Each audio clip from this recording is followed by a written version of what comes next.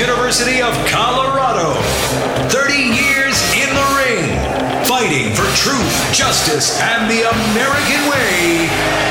Dan Kaplan. Oh, I'm so happy to be here doing that again. Thank you, Ryan, for covering the show yesterday. Our son Joe had Columbus Day off, believe it or not. He works in the U.S. Senate. They still have Columbus Day off, fortunately, so we got to spend the weekend together, including yesterday. And as anybody listening knows who have had kids, grow up and then move out of state or whatever, go off to school, wow. I mean, every single day is so precious when you have that chance. So thank you, Ryan, for making that happen. Looks like you ticked some people off, which is not like you. Oh, well, define people. You're brutal, my friend. Well, you are brutal. You know what I know what you mean. I know what you mean. We were talking about a mean tweet that Ryan got. A person. Speaking of tweets, my friend, I tweeted something out today that I want to kick around on the show, and I'll mention out of the gate, but we're going to talk about lots of stuff out of the gate. And that is this headline in the Denver Post today. Denver Basic Income Project opens applications, will pay homeless up to $1,000 a month. And as I tweeted out, hey, this guaranteed income headline is now national news. That is a matter of fact.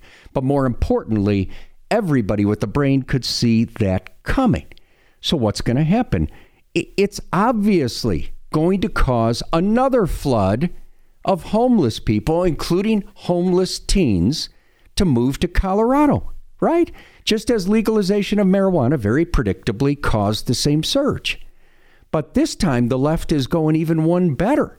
Hey, we'll guarantee you an income. Now, do you really think that the unfortunate souls who are homeless around the country, and I know for some it's a lifestyle choice, but for many it's drugs, it's alcohol, it's other disabilities. Do you think those unfortunate souls are really going to get into the fine print? Or are they just going to see and hear that, hey, Denver's providing basic income to homeless? So the question I'd love to get answered by you, I have my own answer, is why is the hard left, which runs Colorado, why is the hard left trying to attract more homeless to Colorado? 855-405-8255, the number. You can text us at Dan57739. Now, let me start by saying who I exclude from the bad intentions, okay? When it comes to the homeless, and I'm just giving you my worldview as one guy who happens to be a Catholic Christian. I know many people share this worldview regardless of faith or no faith at all. My worldview is that one of our core obligations, is to care for those without food, to care for those without clothes, to care for those in a tough situation like that. So do I think as an individual I have a responsibility for that? Yeah. Do I think we as a society have a responsibility to a certain extent? Yes. Okay. And now you go to the people who are doing it right. You go to the really well-intentioned people who have nothing monetarily to gain from this. Start with the churches. In my case, it happens to be the Catholic Church. Start with the churches. Start with others who have nothing to gain monetarily. It costs them monetarily. They are just out there giving of their time and their treasure and their heart to care for the less fortunate. And that's wonderful. That's the best we have on earth. But then you have the others. Then you have the hard left ideologues, and they have their own political and financial motivations for this. And those are the ones, these hard lefties, who are doing these crazy things that are designed to, two categories. First, designed to attract more homeless to Colorado. They know that this headline, they know a basic income project for homeless people is going to attract a lot more homeless to Colorado. You tell me this, 855-405-8255, Dan 57739. Ryan, you tell me this. All right. If you were to sit down, Kelly, you tell me this. She's on the phone. If all of us were to sit down and try to brainstorm a way to attract more homeless people to Colorado, what would it be? And how could it be any more blatant and effective and obvious than this? And if you back it up one step, Dan, you hand the homeless money for nothing. They don't get chicks for free, but they do get money for nothing. What is the incentive for them to earn money, to find a job, to get off the streets? You're giving them a disincentive to do that. Understood, my friend. And those are very valid points once we start to get into the individual program, right? I mean, very valid points. But I'm talking more globally right now. If we were to sit down and say, okay, what can we do that we know is going to make big news and that will attract more homeless to Colorado? I don't think there's anything more you could do, more effective in attracting homeless to this state than put the word out that you're guaranteeing basic income for homeless people. And again, homeless people across the country, most aren't going to read the fine print. Well, they're quote, only doing it for 140 this year, and then they're going to see where it goes. People are just going to hear that because you're talking about a lot of people without a lot of options. Just like legalized marijuana. What would you think was going to happen? They knew what was going to happen. Now, I'm not saying that the purpose behind the legal marijuana program was to attract more homeless to Colorado. I think they absolutely knew that it would do that, and they did it anyway. And if I heard correctly, Dan, didn't Susan Witkin report top of the hour here locally in Denver that nice today plug. Is the 10-year anniversary of legalization of marijuana in Colorado? Is Colorado better now hour or than two it was of silent prayer? Yeah, 10 years ago? No. Great question with an obvious answer, right? I mean, you look at everything that's happened over, let's say, those last 10 years, and Susan's one of the great news people anywhere, but in terms of anniversaries, marijuana was legalized on Election Day 2012, and it became effective in 2014. So yes, we're in that 10-year anniversary period of time. But the point being, look at what's happened since then with crime, straight up. And you can go back. I've done this. You can look at the trend lines straight up. What's happened with teen suicide? Straight up. What's happened with deaths on the roadway? Up, up, up, up, up. You go into every bad category. And what has happened over the last 10 years? And I know what you're thinking in your car. You're thinking, well, Dan, our population has increased. You're right. I'm talking about way beyond increase in population. Up, up, up in every category. And then you ask yourself, what I tell jurors to ask themselves, how does it mesh with common sense? Because I'll tell you this right now, 38 years of trying cases, jurors quite properly are not going to believe anything, nor should they, that doesn't mesh with common sense. And of course it meshes with common sense that you legalize marijuana and all this bad stuff's going to go straight up. But that's the reason why. Before Colorado legalized marijuana, how many places in the world had done it in the history of all humankind? Almost none. Why? Because all of a sudden, John Hickenlooper and all these lefties and Jared Polis were smarter than all the people who ever lived? No, not quite. Because all these bad things were going to happen.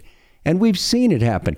Just like when you, as the hard lefties who run Denver and Colorado, when you decide you are going to market to the whole nation guaranteed basic income for homeless people happening in Denver, you know you're going to get a flood. So you tell me, and we've got lots of other stuff to cover, including Kanye West and is he an anti-Semite? You tell me, why does the hard left in Colorado want to attract lots more homeless to Denver? So that and much more ahead at 421 on the Dan Caplis Show.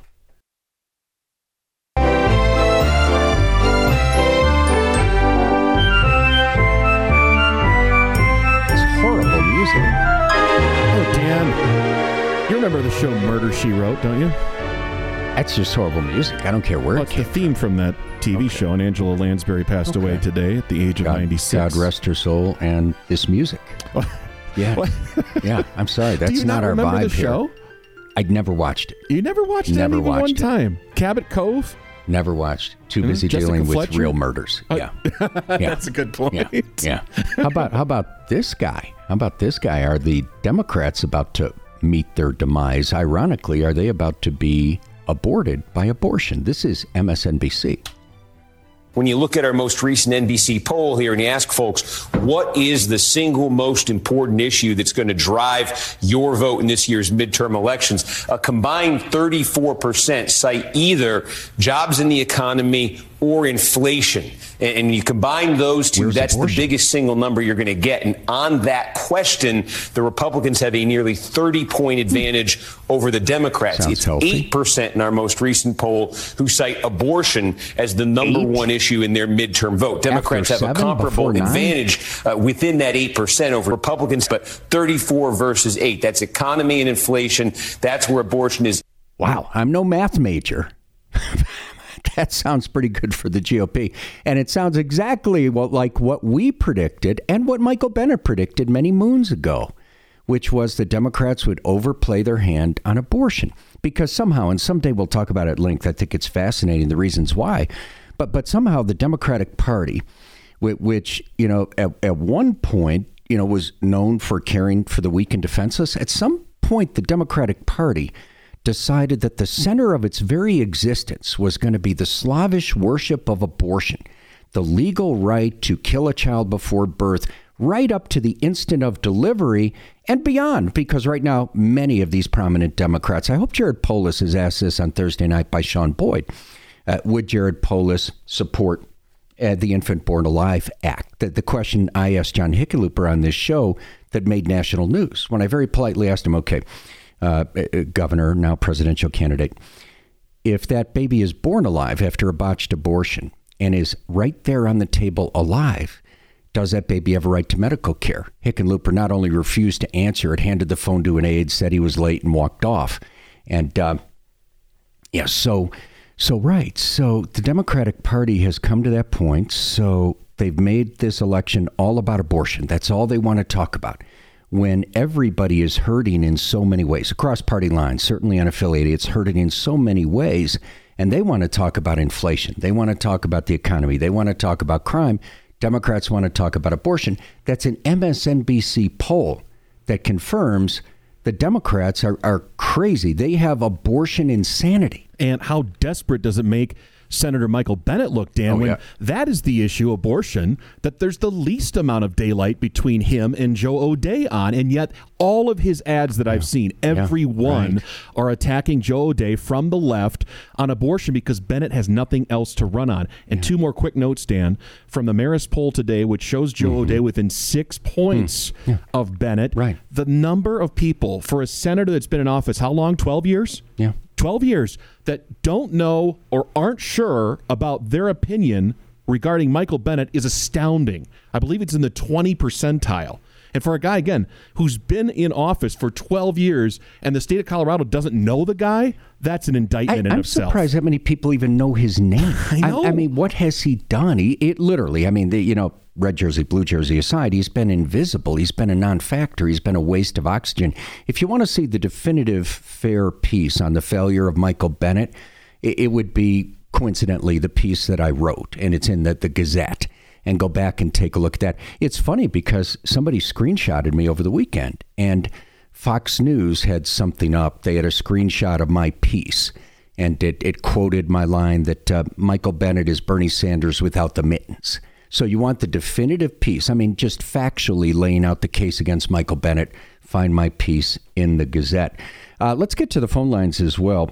I tweeted this out today, and please do just follow me on Twitter, check my Twitter, all that good stuff. The station loves it, and the truth is I do too. It's at Dan Caplis, and I tweeted out a headline from the Denver Post that the left knows will go national. Denver Basic Income Project will pay homeless up to $1,000 a month. Applications open. So why is the hard left trying to attract more homeless to Colorado? Then I want to get to some of our texters who are fascinating and all riled up. Jen in beautiful Centennial, Colorado, which we could hit a 9-iron to from here. You're on the Dan Caplis Show. Welcome, Jen. Well, here's what I say. I own a small business, and it's incredibly hard to get employees. So if they're going to give them $1,000 a month, incentivize small businesses to take them on and pay them at least that minimum wage plus whatever that small business wants to give them additionally. So that they're incentivized to work. Why should they get that money for free? I thought you were going to say the opposite thing, that it was going to incentivize your employees to become homeless and get the guaranteed basic income. Yeah, Jen, appreciate the call. You know, the The truth of this program is it's going to be hard to qualify. It's serving about 140 people. And sitting here right now, there are lots of legitimate concerns about whether it will work or not. But let's say it worked perfectly and all 140 were able to leave homelessness behind. That would be a beautiful thing. But that 140 is going to be replaced by thousands more who are attracted to Colorado by this now national news of basic income for homeless people in Colorado. So the left knows that. Why are they trying to attract more? I've got my thoughts, 855-405-8255, some of which I've already shared.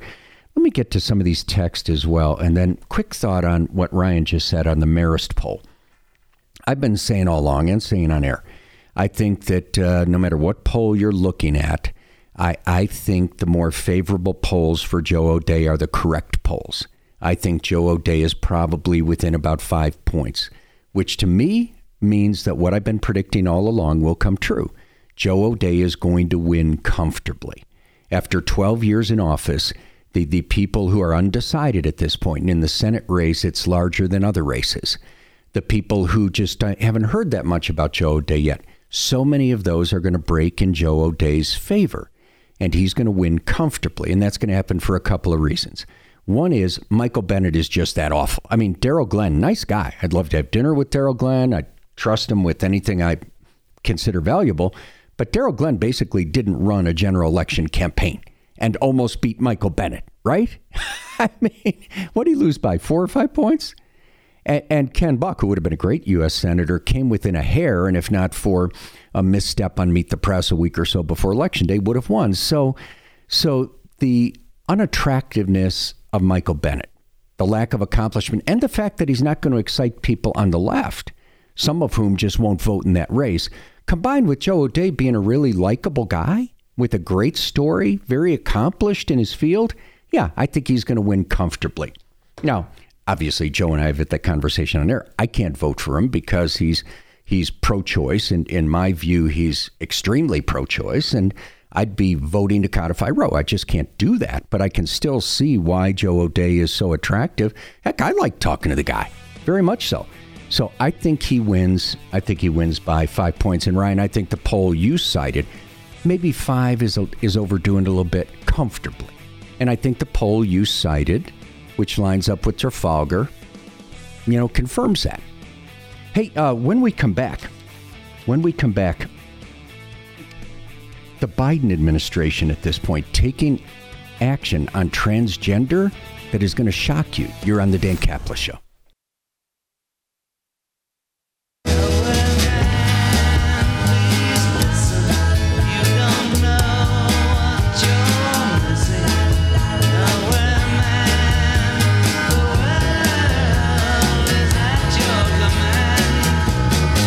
Literally have black men calling my radio show saying, well, we've got enough black women in power. Ketanji Brown Jackson in the Supreme Court. We have Vice President Kamala Harris. I don't know if I want to vote for Stacey Abrams. Who would not be proud of Stacey Abrams unless you're so insecure as a man that you feel that you've got to be manipulated by probably some provocateur? He's hanging out with Joe Biden too much. If you don't vote for Stacey Abrams, you're not a black man. Right? I mean, think about what he's saying. If you won't vote for Stacey Abrams, you're insecure as a man. Al Sharpton is telling black men if they don't vote for Stacey Abrams, it means they're insecure as a black man. Think about how bad your candidate has to be, Ryan, for you to be shaming people. Just trying to shame people into voting for him or her. Well, this is a trap of the Democrats' own making because they've attacked nationwide, Dan, candidates for governor, Senate, and House based on 2 premises so far that I've seen: abortion and election denial. Well, the biggest election denier out there, who has said the most on public record denying the results of an election, is Stacey Abrams. That's why anytime there's an election denier talk or somebody says, hey, election, like the Denver Post, ran this propaganda piece over the weekend. Election deniers trying to infiltrate poll worker positions. I thought, wow, so they're getting a lot of Democrat volunteers, right? Because the true election deniers are those who denied the 2016 election. with Donald Trump. I mean, and you know, I'm on record here 1,000 times. I haven't seen proof this election was stolen, so I consider Biden to be duly elected. But you want to talk about mass election denial that had a dramatic impact on the functioning of the nation? That was the Democrats in 2016. 855-405-8255, the number. And Dan, the media carrying water for Stacey Abrams in 2018 in her gubernatorial election against Brian Kemp, in which she cited and blamed every single conceivable reason under the sun, other than she actually lost, for losing that election. And she never conceded. She still hasn't conceded to this day. Well, and she still hasn't said that she will accept the results of this election. There you go. Yeah.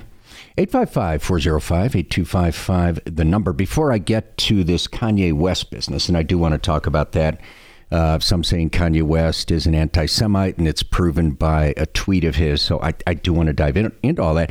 As I told you before the break, though, interesting action by the Biden administration on the transgender issue. Biden administration now saying that all men who identify as women must register for the draft. So the same Biden administration that tells you that, hey, men who say they're women can go into the ladies' shower or the girls' shower or the girls' bathroom at school, say that no, but they still have to register for the draft because they're still biological men. So chew on that. Fascinating ruling. I'm going to deep dive this sometime in the next day or two by a federal judge, saying that a Muslim prisoner, a prisoner of Muslim faith, is right when he says that as a matter of his religious belief, he cannot be intimately searched by a female.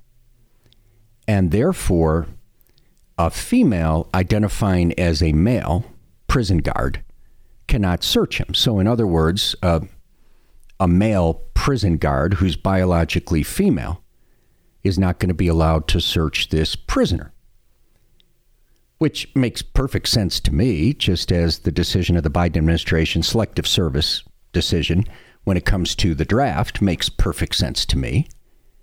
But when it comes to your kids and their locker rooms and their bathrooms at school and girls' sports and everything else, no, the science-denying ideology of the left prevails to the grave disadvantage of your little girl. 855-405-8255, the number. I still think, Ryan, that's going to be a sleeper issue in this election. Never going to show up in the polls. People are never going to tell exit pollsters that's why they voted this way or that way. Mm-hmm. It's not going to mean that races that are 10 points apart are suddenly going to turn. But I think a lot of close races, voters who are rocking back and forth are just going to remember this craziness and say that's not the America they want. Nothing against transgender people, not a shred of ill will toward transgender people. You know, a heart for transgender people, but this is crazy. Girls have to be able to play girl sports. Girls have to be able to go into their shower without there being a boy with a boy's anatomy there. Yeah, and I've talked to several what I would consider to be second-wave feminists, Dan. So these are the Gloria Steinem-inspired, Ruth Bader Ginsburg-inspired. Mm-hmm. We see it manifest itself in J.K. Rowling, the author of the Harry Potter series. Oh, yeah. People that were strongly, fervently in favor of Title IX and equal rights for women, for biological women. Under the law, having those usurped with the Leah Thomas case, with other transgender athletes being able to participate and knock spots away on teams and scholarships and accomplishments from traditional biological female competitors. And the lack of fairness and the whole deal and the presence of common sense, I think where this comes back, Dan, this issue and several others is, how does it impact me the most, my family the most, my daughters the most? That's where a lot of Democrats are trying to say, hey, abortion, your daughters aren't going to be able to have abortions. That's on the ballot in November. This is also on the ballot in November. Right. That's why true feminists are pro-life. True feminists are pro-life for lots of reasons, starting with the fact that abortion has killed over 30 million women in America, but also because of the fact that abortion is so often used by men, you know, to pressure and manipulate women, and men avoiding their responsibilities. And then the women end up, you know, with all of those thoughts and emotions and physical consequences over the years. So, yeah, you know, real feminists are pro-life. 855-405-82, or I should say true, because I'm sure there are some people who consider themselves to be real feminists on various issues, but true, meaning complete, thorough feminists are pro-life. Let me get to a few of these texts before I play that sound. Dan, why would leftists want a tsunami of homeless, government-dependent voters in Colorado before the midterms? Isn't it obvious? And this text goes back to what I opened the show with, is the national headlines now about Denver's basic income program, guaranteed income for some homeless. Another text, Dan, the hard left are increasing our homeless because they will depend on government and make sure they vote for Democrats. Demography is destiny. That from Kevin. Dan, and by the way, I obviously agree with those first two texts. For the hard left, that is their motive in actively recruiting more homeless to Denver. The more people dependent on government, the more power the hard left has. But don't leave out of your consideration, please, the fact that you do have a sizable number of people on the hard left, I'm not talking Democrats, who have this visceral personal animosity to many of the rest of us, to many middle-income folks, to many folks who are working wealthy. There's a personal animosity, a resentment, a jealousy, an anger. And so on a personal level, and we've featured some of the folks who feel that way on air before, there is great satisfaction to some on the hard left in seeing the basic quality of life across Colorado diminished by this exploding homeless problem. And again, none of this is meant to convey a lack of empathy for homeless or the fact they're children of God. And I think we're all called on to help make sure their dignity is preserved. But the reality is the rest of society has rights too. And the government cannot surrender to to homelessness. The government is surrendering in way too many places to homelessness, and that's unfair to everybody else and ultimately unfair to the homeless, because this recruitment program that Denver is now running to try to recruit more homeless to Denver is unfair to the homeless who are already here. More importantly, it's unfair to everybody else. All right, this business with Kanye West, I'll kick it off when we come back at 4:51. There isn't time to do it the right way now, but if you haven't heard his tweet that many are calling anti-Semitic, I'll play the Candace Owens version of the conversation with you, and her premise that it's unfair to conclude that this is an anti-Semitic tweet. I want to get your reaction to that at 4:51 on the Dan Caplis Show. Faster, stronger. That don't kill me. Can only make me stronger. I need you to hurry up now, 'cause I can't wait much longer. I know I got to be with the media. Like, the majority of the media has a godless agenda, and their jokes are not working. This whole like, oh yeah, he's crazy and all these things, they don't work. Several stars spoke out against Ye's shirt, including Jaden Smith, who walked out of the Yeezy show, later explaining on Twitter, quote, "I don't care who it is. If I don't support the message, I'm out." Pretty much is what I'm saying with that. Jameel Hill tweeted that the shirt sends a dangerously dumb message, and Van Lathan called the move frustrating, emotionally draining, and the whole problem. Yeah, this all referring to Kanye West White Lives Matter shirt, and we played some of that sound last week. Now, of course, we're setting this up as context for the firestorm he's facing right now for a tweet that many say is anti-Semitic, say proves he's an anti-Semite, but a little more of this White Lives Matter business, and I'll have a question for you on that. Of course, this all comes after the fashion designer enraged social media for sporting a White Lives Matter shirt at his Yeezy Season 9 presentation. He doubled down on the messaging during a sit-down on Fox News' Tucker Carlson Tonight. My dad is an educated ex-Black Panther, and he put a text to me today. He said, "White Lives Matter, ha, ha, ha, ha, ha." And I said, I thought the shirt was a funny shirt. I thought the idea of me wearing it was funny. And I said, "Dad, why do you think it was funny?" He said, just a black man stating the obvious. White Lives Matter has been classified by the Anti-Defamation League as a white supremacist phrase that originated in 2015 following the start of the Black Lives Matter movement. Well, two questions there, both factual. One is that reporter saying, or is somebody saying that Kanye West is a white supremacist, right? The other question would be, I simply don't know the answer to it, is in fact that the phrase white lives matter identified with white supremacy? I'm not denying that there's some white supremacist group somewhere that wore a shirt or sold stuff that said that. And if they did, well, if they're a white supremacist group, they're horrific for being a white supremacist group. But are those words normally taken as code for white supremacy, particularly when a black person is saying white lives matter? It's just a factual, historical question. Obviously, Kanye West is not a white supremacist and did not intend it in that way. I think it just follows the same template, Dan. There used to be a phrase, a saying, dating back to the Black Panthers of black power. And the white supremacist movement did kind of co-opt that and use the term white power. So when you hear that, I mean, that's obviously white supremacy. But white lives matter, used by Kanye West and Candace Owens in this context? Yeah, you got to look at who's using it and how they're using it, right? Right. Yeah, does anybody really think Kanye West is trying to advance a white supremacy agenda? Which goes to my point now on his tweet. And I want to let you know what that tweet was. Candace Owens lays it out. And then the question is it anti-Semitic? And does it prove Kanye West to be an anti-Semite? But of course, it was the tweet that he sent that really got people motivated. So let's read that tweet.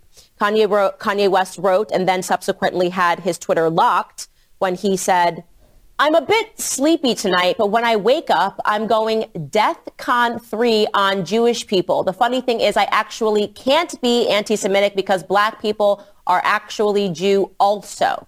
You guys have toyed with me and tried to blackball anyone who opposes your agenda." That was the tweet.